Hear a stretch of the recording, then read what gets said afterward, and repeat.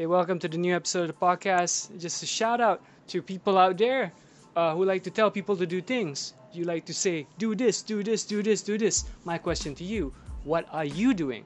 It's easy to tell people to do stuff like you should do this, you should do this, you should do this. Hey, bro, you should do that. Hey, bro, you should do this. This would be a great idea. My question to you guys is, have you done it? If you've done it and you know it works, cool, I will consider it.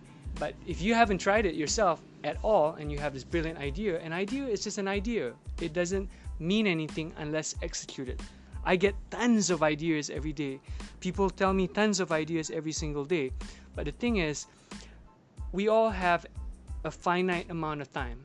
And whatever we choose to do with our time better be the things that we are good at or want to be good at or aligns with what direction we want to take. So when you have an idea and you think you know better than the people doing it in the field, why don't you do it first? Go for it.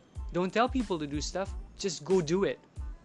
And if you are the kind that have experienced things, like maybe you've done recordings, you've released records, you've promoted albums, you've done events, then if you're one of those people who have experience, share your experiences, teach, impart the knowledge, share your experiences. But if you're one that hasn't done anything yet, maybe you should do something. Think about it. Peace out.